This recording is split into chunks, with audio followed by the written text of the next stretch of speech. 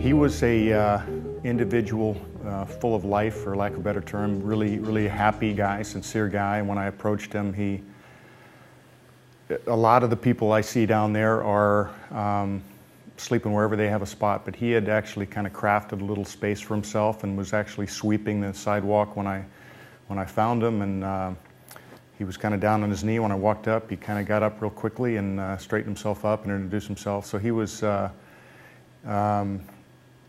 interesting, really kind of, what's the word, kind of an honest approach how this guy approached me. And the conversation we had was enriching to me, which is not usual.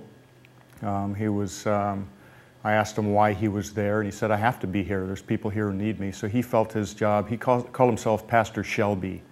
All of the rest of my portraits, I give a first name, so that's why I titled it Michael, but he wanted to be addressed as Pastor Shelby. So his role was to minister to people on the street. And I asked him, what about, how do you deal with the elements? He said, I am the elements. As an artist, I'm drawn to the character, which it's incredible character that's really hard-earned through many years of life in the street sometimes, and it's a character that I think that's maybe the only way they could earn that. Is Pastor Shelby still with us? Oh yeah, and I looked for him after to show him the piece, but never found him. A lot of people had kind of, I saw him on F Street the other day, but I couldn't find him, which is not uncommon. Right.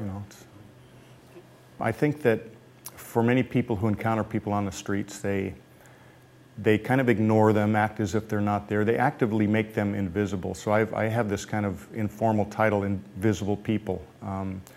And by showing these images wherever I can, and here is unbelievable showcase here, and by the scale that I do them in, which is large, I think it forces people that encounter them to confront these individuals in some way.